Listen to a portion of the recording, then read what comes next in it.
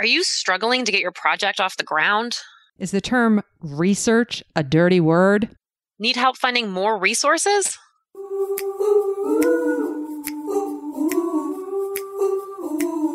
Today, the Center for Nursing Inquiry has a guest to join the podcast.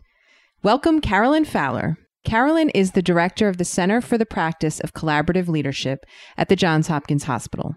She holds faculty joint appointments at the Johns Hopkins University School of Nursing and Bloomberg School of Public Health. Carolyn, who trained and worked as a nurse in South Africa, is an award-winning educator whose career has bridged public health and healthcare, as well as academic and practice settings. Her unifying career focus has been developing leadership and community capacity to find evaluation-informed collaborative solutions to complex issues. At CPCL, Carolyn's focus is supporting nurses from frontline to boardroom in the practice of trust building, curiosity, and personal mastery. Welcome, Carolyn Fowler.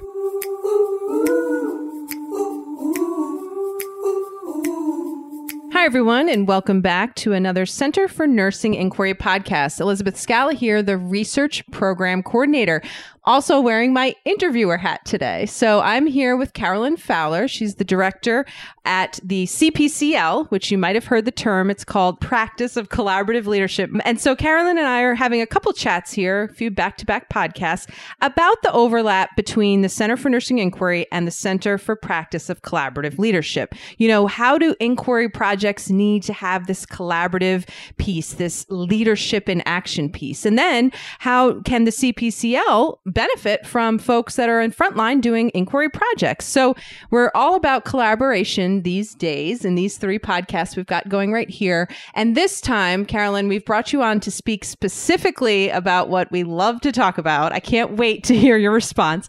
Questions first, methods second. So, you know, frontline staff are out there like, oh, we're going to get ready for an inquiry project. We got to think about the methods. You know, how am I going to design this? Is it a quantitative research study? Is it a qualitative focus group? Do I need to go to the IRB? You know, let me go contact the Center for Nursing Inquiry and figure out the steps to get into my project. And I've heard you talk about it many times. It's really kind of, that's backwards. You got to put your questions first and your methods second. So talk to us. Why is that? Well, thanks, Elizabeth. And hello again, everyone. Thanks for listening. I'm going to start with a quick question, a quick example. So everything we do in life is informed by our questions. So let me give you this question. Imagine that you're going to present at a formal setting, or maybe you're going for a job interview.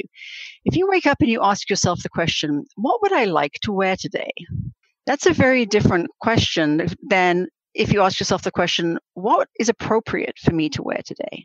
And because everything that we learn and every action that we decide to take is in answer to the question we asked, we have to make sure that we have the right questions.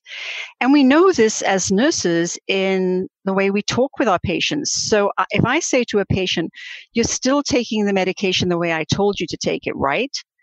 As opposed to, could you tell me how it is that you take this medication? Or could you show me how you use this inhaler? Those are very different questions, and they generate very different answers. The second reason for questions first, methods second, is that every discovery in the history of humankind has started with an unanswered question. That there's something that we don't know, there's something we can't explain, there's something that makes no sense to us, there's something that we're just uneasy about, and the questions that we generate as a result of that are what lead us to the inquiry process and hopefully the answers. And so if you think about it, the answers to the questions that we ask are what will move our EBP or QI or research work forward. So they are sort of ends. If you think about them as ends or short-term ends, those answers are what move us forward. The methods are simply the means to the end. They're simply how can we get the best answers to these important questions? But until you have the question, you can't pick the best means to getting there.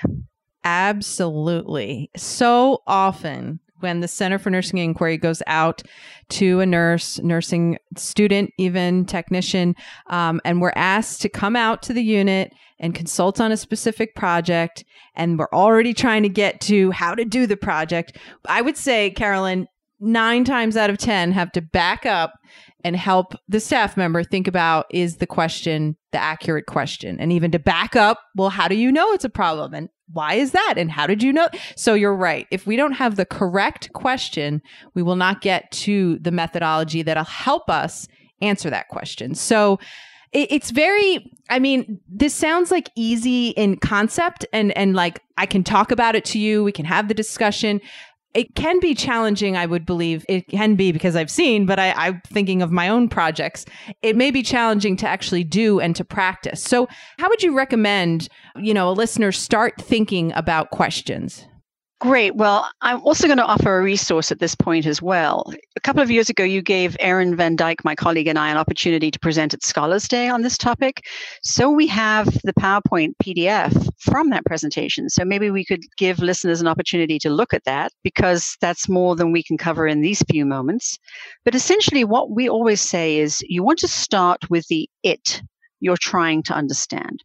What is the it you hope to learn about? And imagine that that's an onion and there are layers to it. So the obvious question, the obvious it that you're looking at is not necessarily what it is that you will ultimately need to understand. So, for example, I could say, well, I know that some of our newer nurses are not doing a good job with central lines, for example. And I could say, well, then the problem we have is our new nurses, and we need to blame them, and we need to train them, and we need to do all of these things to make sure they come in line. But I remember hearing the example of some wonderful work that was done in one of our intensive care units where they asked themselves a different question. They asked themselves a question, what is it that we as a team of experienced nurses are not doing to support our newer nurses that has us in a situation where they're still struggling to manage these lines? And that's a profoundly different question, because you're coming at it from a different level of ownership and a completely different perspective. The second thing you want to ask questions about is the context. So if I'm trying to change a practice, what do I need to know about the setting? What's special about our setting? What do we have to consider in terms of the practice restrictions, the practice limitations? And in the resource I'll share with you, people can look at more of those factors. The third thing that we always ask people to consider is the history. If I want to change something today, how did we get to this place?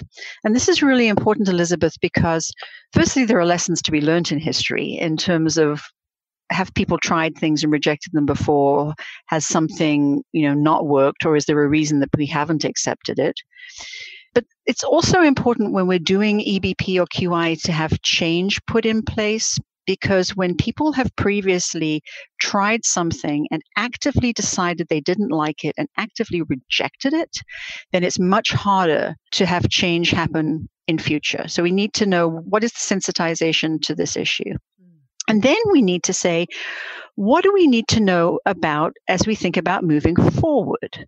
What are the questions I have to ask about that? So if I'm thinking that I want a technological solution or a staffing change, I need to think about, well, what are the questions I need to ask about the impact of that, the cost of that? If I do this, is there something else that I can't do? What's the burden of this? What are the unexpected advantages of this? And so really, to sum it up, I really recommend question brainstorming kind of process.